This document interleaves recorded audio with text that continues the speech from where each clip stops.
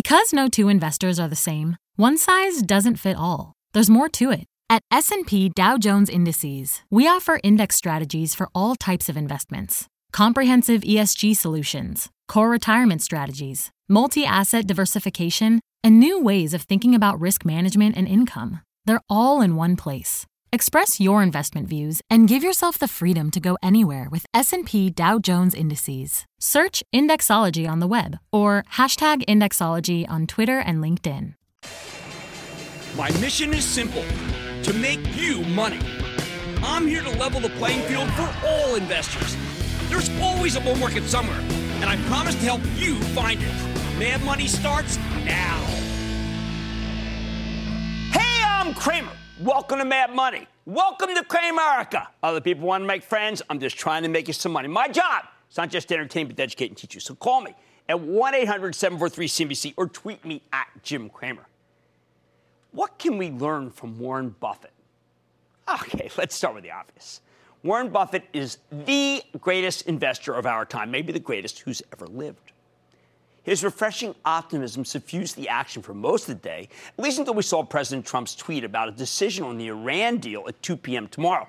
And we gave up most of our gains, with Dow inching up 95 points, S&P advancing 0.35%, but NASDAQ gaining 0.77%. But look, if we get hit with a sell-off caused by negotiations with Iran, this is exactly the kind of pullback that makes Buffett want to buy stocks hand over fist. You have to understand, Buffett bought his first stock when the Philippines were about to fall to the Japanese, a far more inauspicious time than this one. Buffett's an old-fashioned guy. He believes in progress and he believes in America. So when we hear him speak, like in his fantastic interview with Becky Quick this morning in the wake of the Berkshire Hathaway annual meeting, he tends to be a reassuring presence. Buffett has made a killing in the stock market over his lifetime, and he's adamant that you, too, can profit by owning index funds. I agree with him 100%. By the way, if you missed Becky's new documentary about Warren Buffett, you can catch it right after this show tonight at 7 o'clock Eastern. It will be rewarding to you. Sure, Buffett's made some mistakes. He's had some losses. But as Joey Brown said at the end of Some Like It Hot, nobody's perfect. Besides, Buffett has far more winners than losers, even as he's always talking about the losers because he knows that failure is a better teacher than success. Now, it's one thing to make a mistake that actually costs you money. It's something else to miss out on a good investment. If you're going to play the game of woulda, coulda, shoulda, it's a game I think is a waste of time to kick yourself over great stocks that you missed when your biggest financial regret is, that you're going to talk about ones that you missed. Let's just call that a high-quality problem, okay? Incredibly, though, Buffett and his 94-year-old, you heard me, 94-year-old doppelganger Charlie Munger are perfectly willing to go there.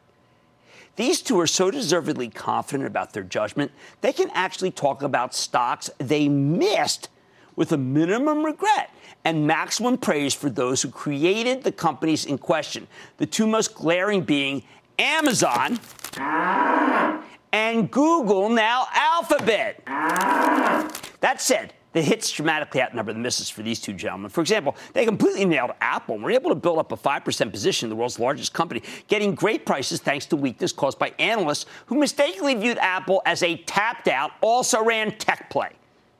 Buffett saw Apple for what it is, the consummate consumer products company with the best brand loyalty ever.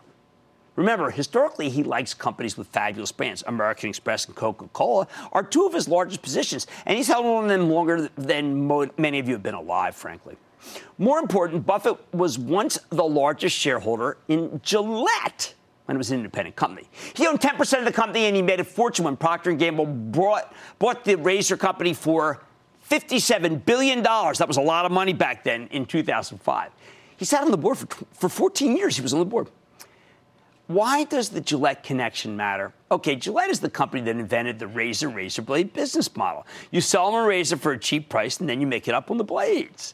Sadly, Procter & Gamble has gone the other way now, charging a fortune for the razor, wrapping it in a ton of plastic that the millennials despise, and making the customer chase down non-existent help in drugstores to get a key to open where the razors are kept. I hate that process. That's why many of us have switched to Dollar Shave. But forget Procter. The crucial thing here is that Buffett probably understands this Gillette-style business model better than anyone else alive. Let's bring it back to Apple. Buffett first bought Apple, as he told us once, CNBC, because he saw a bunch of kids at one of his holdings, Dairy Queen, and they all had iPhones. I think he quickly came to the conclusion that the iPhone was this generation's Gillette. Get enough phones out there, and one day Apple's service revenue stream would kick into overdrive just like razor blades. Turns out that this was the quarter right when Buffett had bought another 75 million shares. Today, Charlie Munger admitted that when it comes to Apple, they were wrong not to buy much more. I like that. But Buffett was incredibly critical of himself for missing Alphabet and for avoiding Amazon, even as he acknowledged that CEO Jeff Bezos is a miracle worker. So how did two of the best investors of all time miss Alphabet and Amazon? Well, I got a theory. I think it's because they don't have iPhones themselves, even though they're the largest shareholder of Apple. In other words, generational thing. While these services, Amazon and Alphabet's Google, worked well on the computers, it really was the rise of the smartphone that sent their sales into the stratosphere. But if you didn't have a smartphone, you were never going to understand this storyline. I'm not trying to be glib here. Without a smartphone, I think that the cloud would have eluded you too. When you plug into these services, you're plugging into a data center where the cloud resides. There's simply no way you can comprehend the worth of these companies if you're not actually plugged in. To a guy like Buffett, who's very well versed in retail, but not that well versed in tech, Amazon probably looked like just another retailer. The big three cloud companies are Amazon, Alphabet, and Microsoft. In that case, it's the Azure, which he also regretted missing. There's a fourth that's gaining importance, but seems to be buried within an incumbent business that obscures it, the IBM cloud. I think if Buffett had realized how close IBM is to getting its cloud and cloud-related divisions to account for more than 50% of sales, he might have been more inclined to hold the stock rather than selling it like he did. That's especially true as he cites Apple's massive buyback as the second most important reason why he likes it. Well, he said the same thing about IBM and its gigantic buyback, which I think the company did in part to please Buffett. They liked the fact that he kept owning more and more of the company as they bought back. It was unrequited, though, and sometimes I wish IBM had just taken the plunge and bought a cloud king like the ones we talk about. Adobe for cloud commerce, ServiceNow and Workday for transforming internal operations on the cloud, Salesforce for customer relations, Splunk for data analytics, New Relic for cloud support, VMware and Red Hat for cloud onboarding. All these 2- and 3-word epithets are ridiculously shorthand for their prowess, and I beg you to learn more than just the buzzwords before you think about buying them. However, I think it's safe to say that Buffett and Munger don't know the cloud. They sure as heck certainly don't know the cloud kings. One more reason why I think this move is still in the early innings. Now that Buffett sold his position, I wish IBM would set its sights on acquiring a cloud prince. Either a cloud purchasing provider like Coupa Software that we just hit on, I thought was such a good story, or a designer of enterprise cloud platforms like Nutanix. Wow, red hot. Again, shorthand for cloud embedders, clouds, companies that help other businesses get the most out of the cloud. New Relic of the kings and Coupa of the princes are small enough, $4 billion and nearly $3 billion respectively, to leave plenty of room for IBM's buyback if it buys these two, albeit at a slower pace. But either would send the all-important strategic imperatives division over the 50% barrier and make them look much more attractive to most tech people. Here's the bottom line. Because neither Buffett nor Munger used a smartphone, they ended up failing to spot some amazing opportunities. Ordinarily, I would never, ever bring this stuff up. But they went there themselves, so I thought it was fair game. I would have been happy just to praise their brilliance, but if you're going to admit you made a mistake, I think it's fair for someone, might as well be me, to explain why I think it may have happened.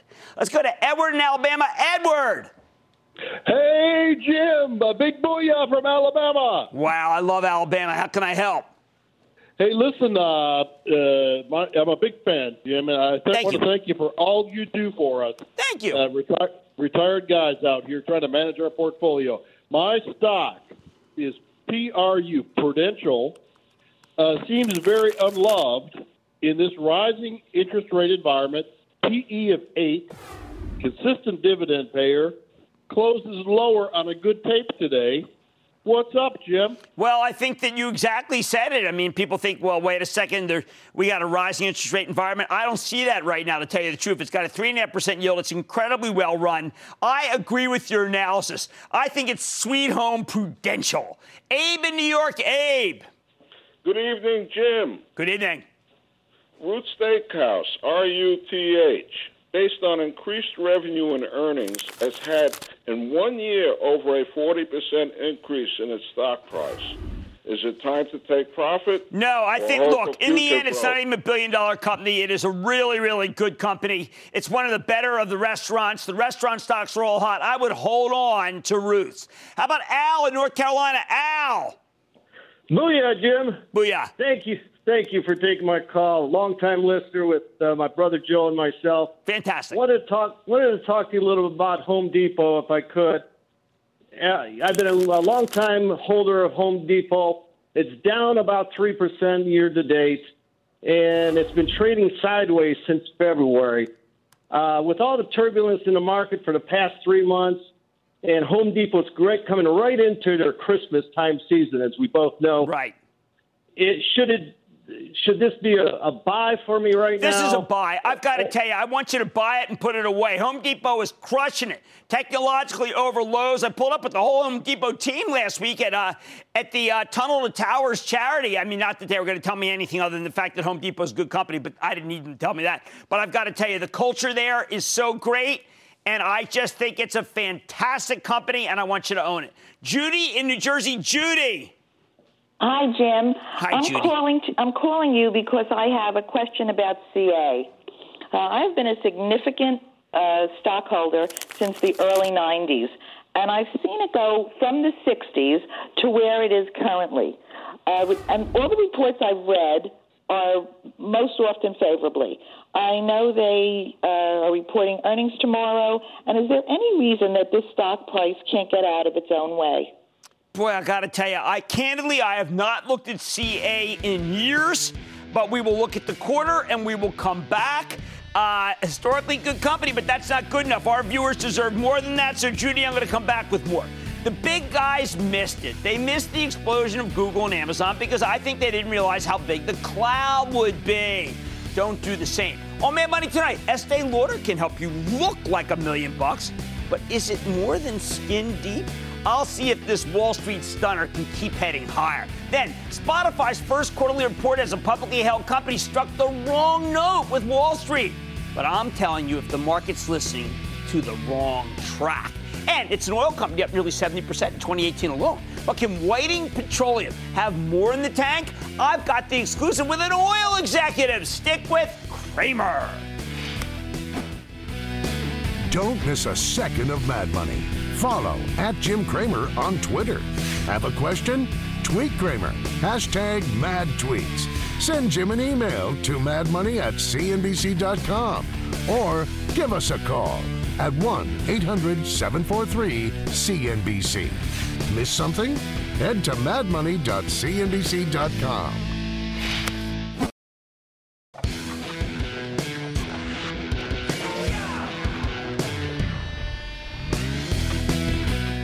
What do we want from a consumer packaged goods company anyway? We asking for too much from this industry. Should we be content with a group that's struggling to deliver low single-digit revenue growth? Maybe it's just not fair to hold the food, beverage, and grooming companies to the old standards. Maybe the environment is too difficult for them to deliver solid top and bottom line numbers like we've got used to. At least that's what I was thinking until Estee Lauder reported last week and gave us a throwback to the good old days with genuine growth courtesy of innovation and captured market share. Bizarrely, this stock's been getting slammed like it's any other consumer packaged goods play, as investors didn't like everything they heard on the conference call. But the truth is, Estee Lauder's miles ahead of its peers, and the stock deserves to be higher, not lower. Ever since Fabrizio Freda took over as CEO of Estee Lauder back in 2009, after spending 26 years at Procter & Gamble, he's been positioning his new company as a global skincare, fragrance, and makeup play with the emphasis on overseas markets. Why not? Freda is one of the few high-level American goods executives who's actually foreign-born. He recognizes that the future of this industry is all about the rest of the world, not the U.S. department stores. They used to be the heart and soul of the cosmetics industry. So maybe it shouldn't have been all that surprising when Estee Lauder put on a top and bottom line clinique this quarter with 13% sales growth, double the pace of the broader category, and net income up 17%. Freda didn't just foresee that foreign markets, particularly in Asia, would be critical here. He also understood that social media would drive sales, particularly the sales of makeup to young women who want to look their selfie best. Now, Freda spends a considerable portion of his time in Asia, sitting down with young social media influencers, trying to figure out what they really want. When he thinks he has the right combinations, he presents them on Tmall, the Chinese e-commerce platform, because there are more than 500 cities where Estee Lauder has no brick-and-mortar distributors. He also figured out that the travel channel, mainly the airport and duty-free businesses, would be terrific places to sell expensive goods aimed at the emerging wealthy classes from South Korea, China, Brazil, and the Middle East. Oh, and he tests every new formula over and over again to be sure it's right, starting small and then blowing it out when it's proven to be a moneymaker. Of course, despite the towering gains versus competitors, not everything was perfect for Estee Lauder this quarter. After years of extraordinary growth in makeup, the business seemed to have leveled off, a big reason why people are panicking out of the stock. He brought it to our attention, not the analysts. On the other hand, skincare, a category that had been in the doldrums, took off, in part because younger women started worrying more about the damage that makeup can cause without proper removal. Plus, in the United States, the closing of the bedraggled Bon-Ton left a hole in Estee Lauder's sales that will impact the current quarter. Okay, not perfect. And an embarrassing moment on the conference call, Freda had to disclose that some of the claims Estee Lauder's been making about its products were inaccurate, mostly stuff related to its staying power, how long it could last on your face. As they discovered this quarter, well, something's been awry at the company. It's not the end of the world. But the company's about as well run as it gets. So the idea that there was a group of rogue employees who was basically lying to the customers struck a pretty downbeat chord. Mr. Freda was not too happy. Still, in an era where smartphone cameras keep getting more and more sophisticated, paying for makeup has become a necessity. I think Estee Lauder is riding a wave of selfie-propelled good fortune here. That's why when its stock's getting clobbered after Freda told us that cosmetic growth was lapping some high compares, that's what he really meant by leveling off, I think it was necessary to circle back to you right now and recommend this stock into weakness. Estee Lauder is an innovator and a share taker that's become the best of breed by far in its category. And I would be a buyer, not a seller. Much more Mad Money ahead, including my take on Spotify, talking about buyer, not seller. Company took a hit after earnings. But is Wall Street looking at the report all wrong? Then with crude prices crossing $70, I'm going to sit down with the CEO of Whiting Pete. That's right, Whiting Petroleum. Break down the company's monster earnings beat last week and finding out whether this stock has gotten ahead of itself.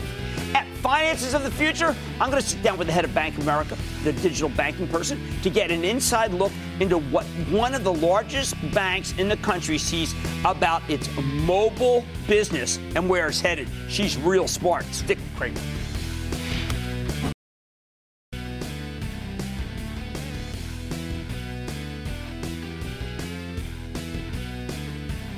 The market makes a lot of snap judgments during your earnings season. There's so much information coming from so many different companies at once. It's very difficult for anyone to make an informed decision. I mean, who has that kind of time? Now, when you make snap judgments, you also make mistakes. And whenever the market makes a particularly egregious error, I like to go back and set the record straight. After all, nothing screams buying opportunity like a stock that's been unfairly punished. Consider the case of Spotify, the online streaming service that has revolutionized the music business. Last Wednesday night, Spotify reported its first quarter as a publicly traded company, and if you only judge the results based on the action in the stock, you would have thought that these numbers were horrific. Over the next 2 days, the darn thing lost $15 and nearly 10% of its value. Ouch. So how bad was the quarter? Must have been terrible, right? I mean, what did Spotify do to freak out Wall Street? Well, that's the thing. Upon further review, it turns out this company hit all of its targets it set out for when it started trading on the New York Stock Exchange a little over a month ago in a direct listing. Think of it as kind of an anti-IPO. You heard me. Spotify got clobbered for delivering in-line numbers. Now, if you believe Spotify's management a month ago at the time of the listing, then this story really hasn't changed at all. But then how do you make sense of this hideous decline? Sell. First of all, as I pointed out when I recommended Spotify right after it listed on April 5th, this is a really unusual story. When fast-growing tech companies decide to list their stock on a major exchange, they almost always do an initial public offering or an IPO, and the IPO process is about making money.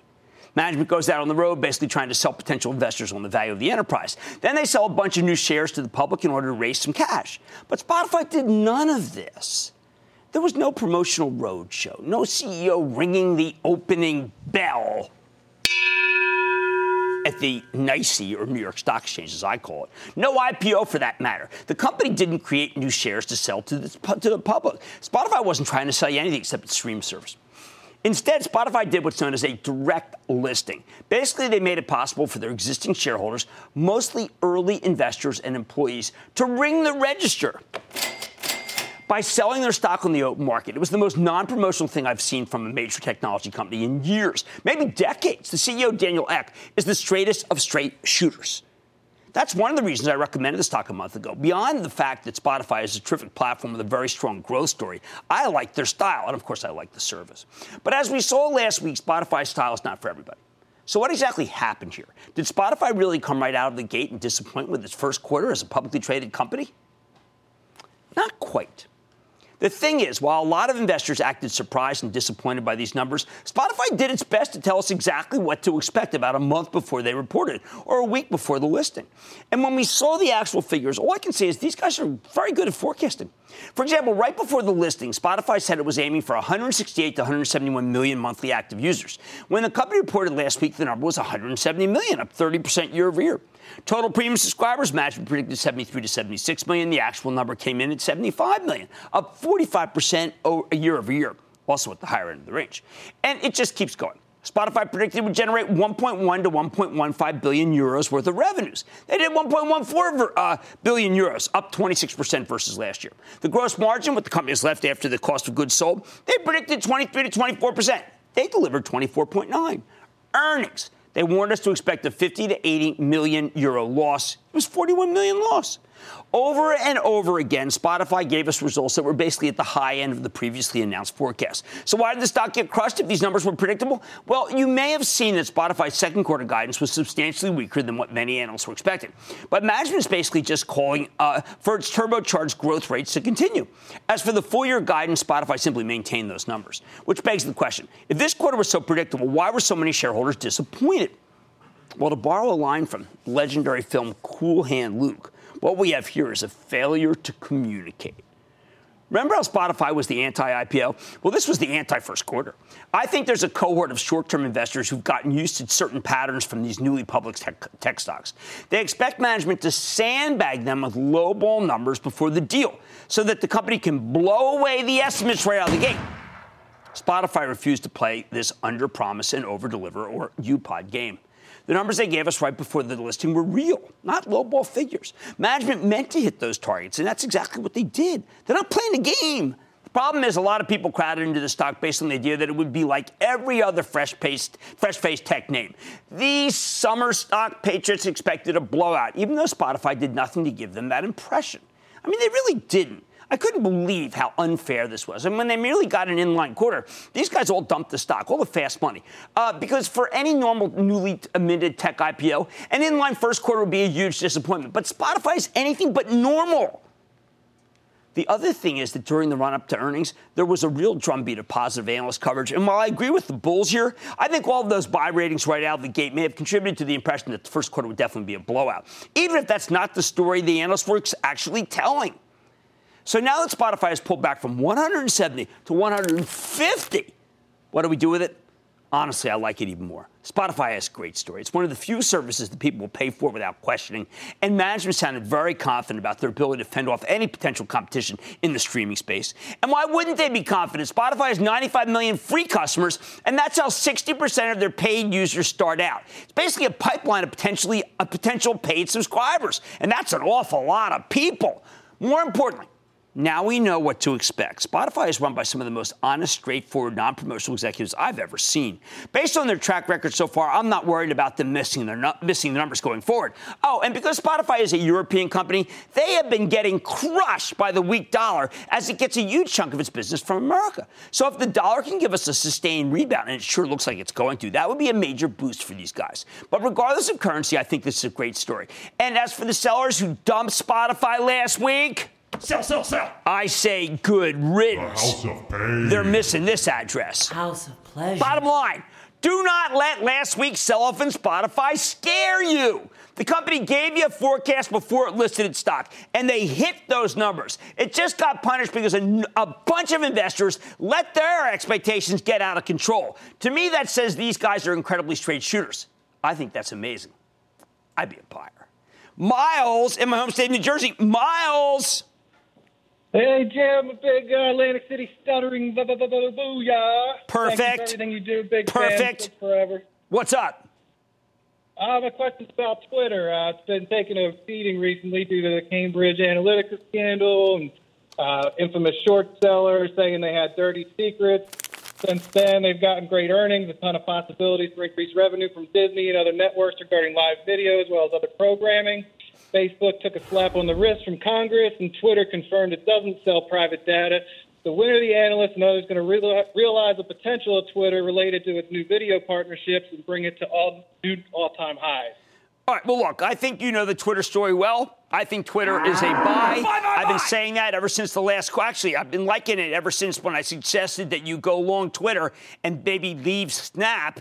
I reiterate my leave Snap. Well, they do have a new CFO who sounds like he's got some game. Ryan in New York. Ryan. Jim. Booyah, Jim. Booyah. I actually just started investing in the markets like a couple weeks ago, but I'm wondering, should I be doubling down on Square? No. Square, it's at 51. It was up $2 today. We like to buy weakness, not strength. The stock is just flying. I do like the company, but I have to tell you, I think it's got a lot of hot money in it. And we see what happens when you have hot money in it. You do get hurt. Steve in New Jersey. Steve.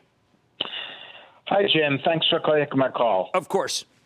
Okay. I've been doing a little research, and the stock Forescout is a licensing company as opposed to a software as a service company. Right. Is this a problem, and is the stock still a buy? No, we like it. After earnings? We absolutely like it. It's one of our better security plays.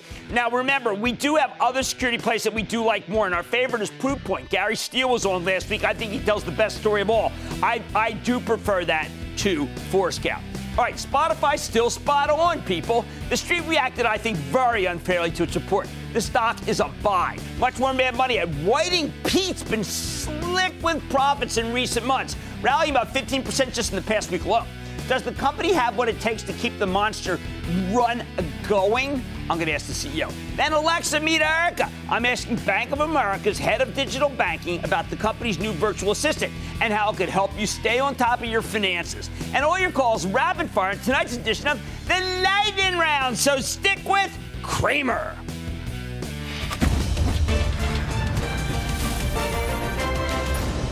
Tomorrow, kick off the trading day with Squawk on the Street. Live from Post 9 at the NYSE. I'm so done with all these movies. I'm done with you. I'm done with you. You're done with them. I'm done with you. Okay. This movie's amazing. Oh, please. It all starts at 9 a.m. Eastern.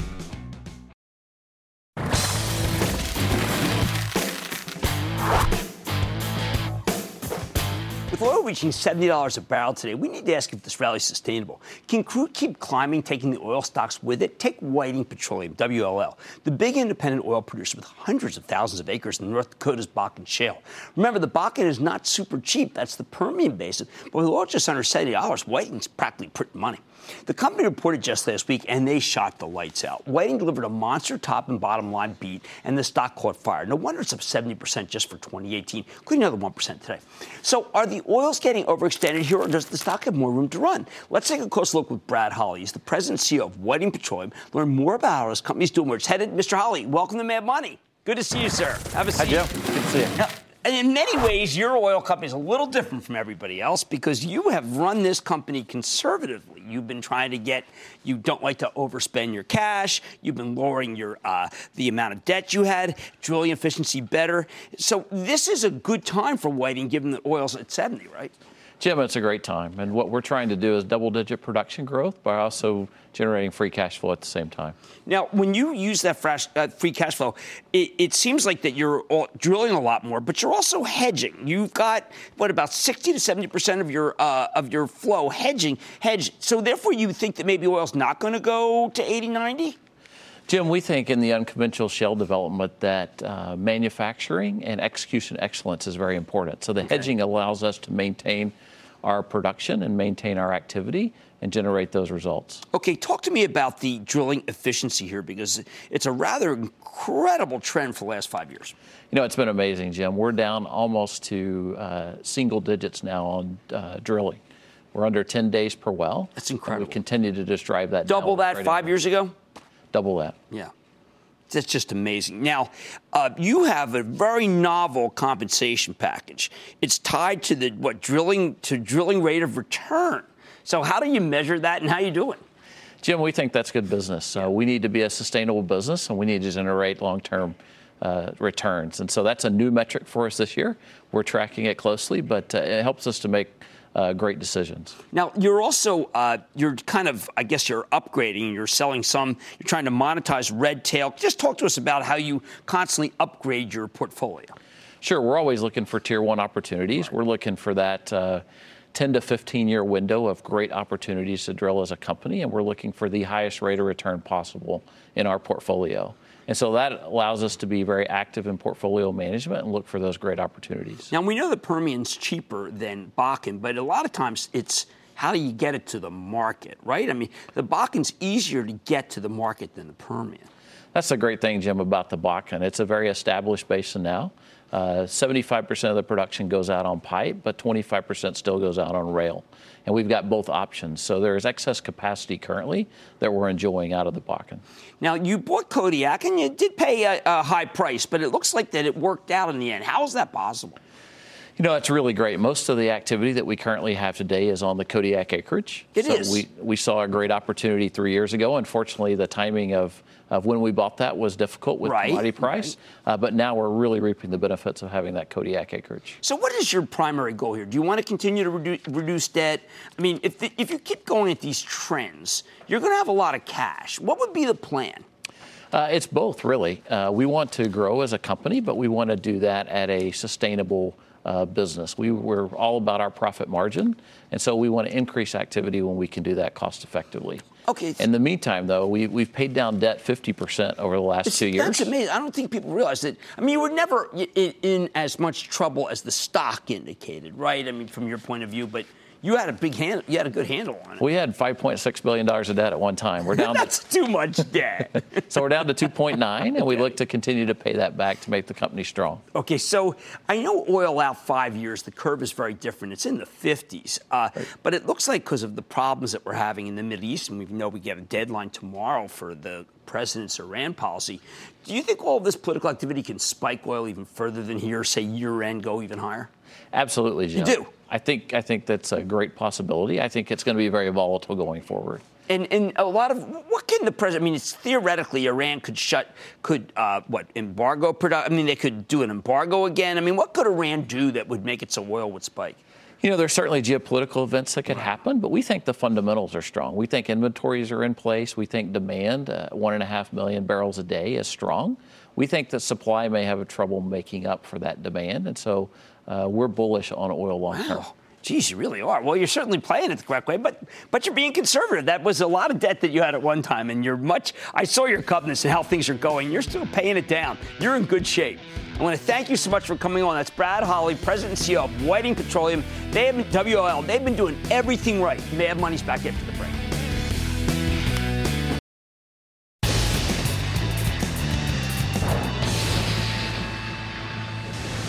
It is time. It's over the light.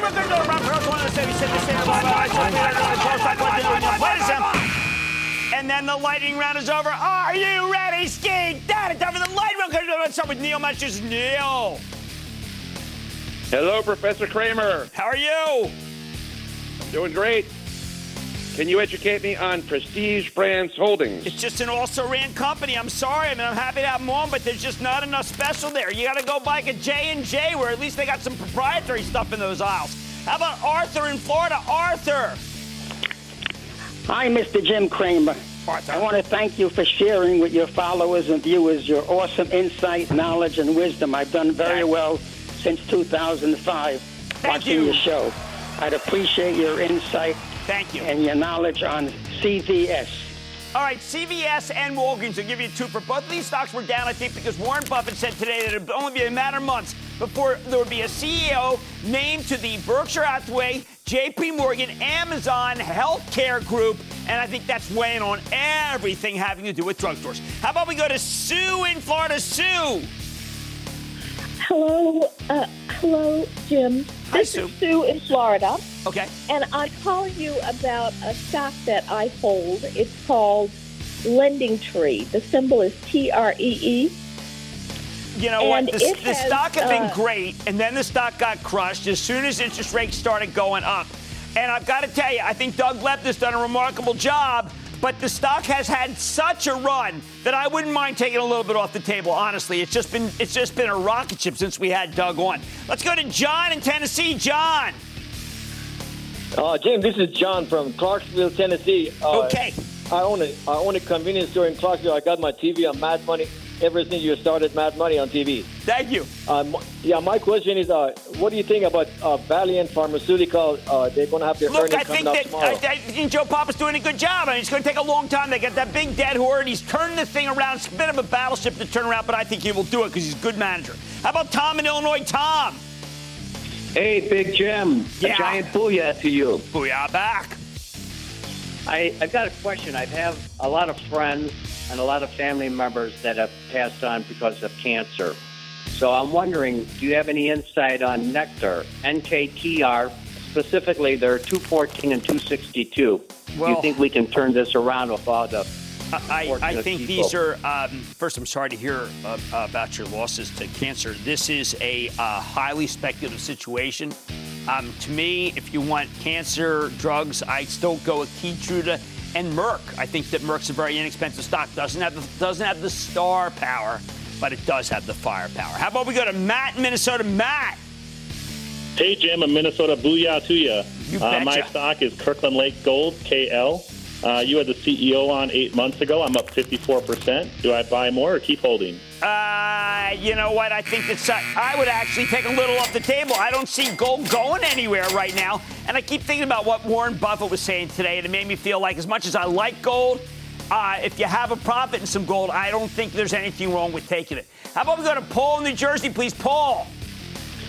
A big booyah, Jim, to you from New Jersey. Good to have you. My stock is EPR. You still recommend to buy on that? Yeah, you know what? I was talking with my writing partner, Matt Horwing, today. We see that stock sneaking back, and we decided, you know what? We think it was overly punished. It looks like it can hold in here, and I think that it's probably overdone to the downside. It's making a bottom. It yields 7.5%. Let's go to Fred in Ohio, please. Fred. Booyah, Mr. Kramer. How you doing today? All right, how about you? I'm doing great. Calling about IRM, Iron Mountain, one of my Another favorites. one of these that was oversold. All these different situations that REITs have just been clobbered, and I think that they're all done, going down, and that this is, well, not all of them, some of them are in trouble. And that, ladies and gentlemen, is the conclusion of the Lightning Round. The Lightning Round is sponsored by TD Ameritrade. Take control of your financial future with the new madmoney.cnbc.com. Cramer's exclusive CEO interviews, full episodes, analysis, even your own soundboard. Plus special access to Mad Money 101 with rules and techniques to break down the market for all investors. The red flag that makes me drop a stock immediately is... It's everything you need right when you need it. The new madmoney.cnbc.com.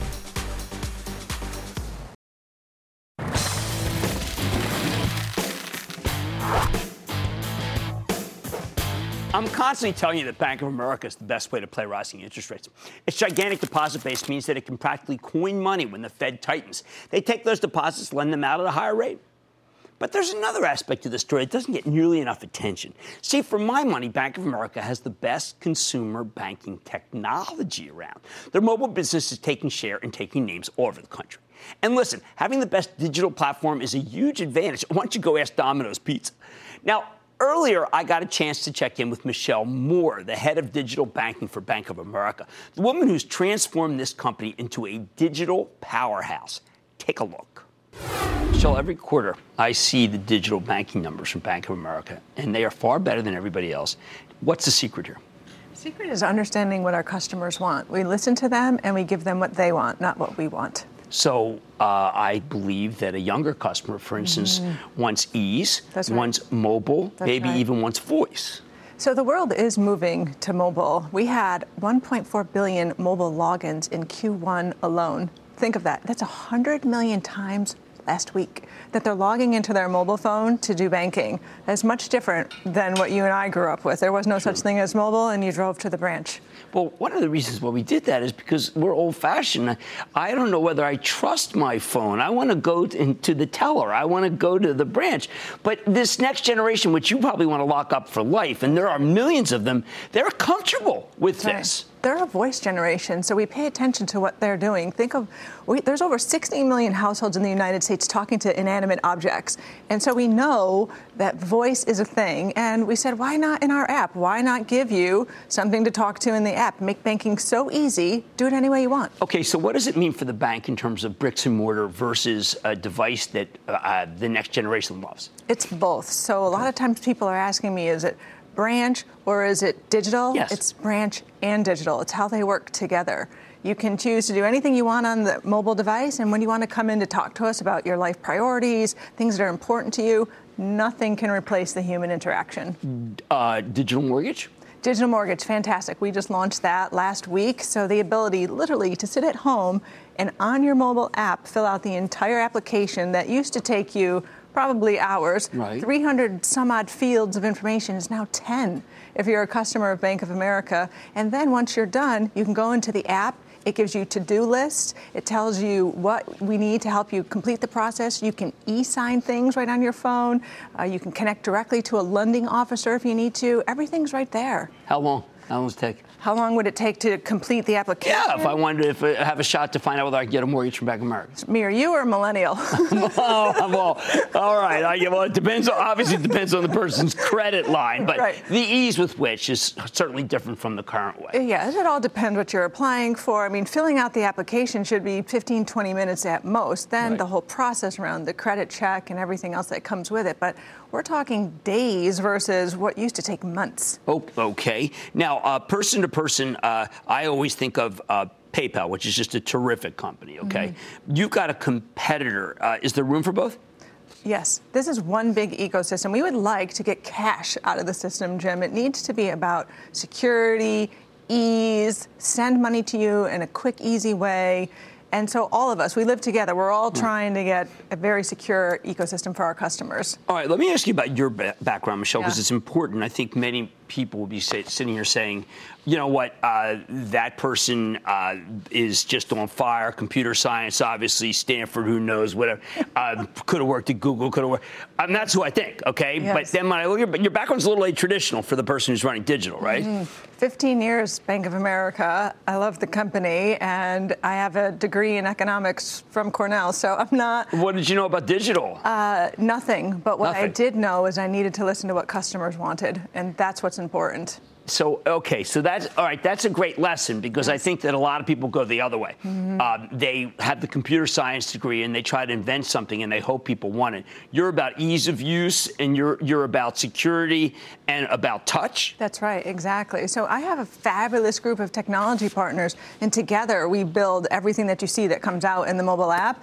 My angle is all about the client experience. How easy is it to use? Big buttons, beautiful design. Is it so intuitive that anyone can use it? And who is Erica? Who is Erica? So Bank of America, the last 5 letters of our namesake. Very clever of us, but it really is artificial intelligence. Think of the masses. We have 65 million customers. How do we help them live their daily lives? Give them information about bills are coming due, or how to better improve your FICO score. Things like that. All of that delivered to the masses. Like the one thing that again, my old-fashioned, my kids wouldn't say this, but fraud. Yes. And threats. I mean, I would think I can't use voice because the voice, they may get it wrong, or someone might use my voice. Put me at ease.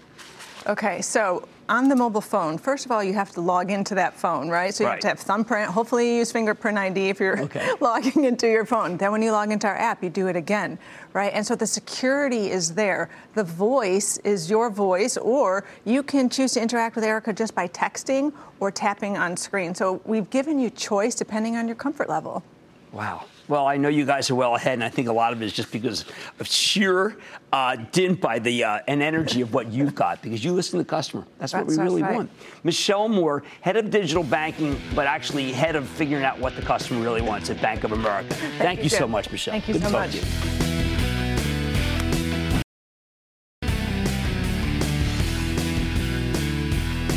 The analysts didn't like it. They found so many things wrong. They thought it was boring and old. Maybe best days are behind it. But Warren Buffett liked Apple. And you know what? Maybe today, that is all that matters. Now, like I said, there's always a bull market somewhere. I promise I'll find it just for you right here on Mad Money. I'm Jim Cramer, and I will see you tomorrow. I want people to feel like they just learned something. We have journalists in the far corners of the universe.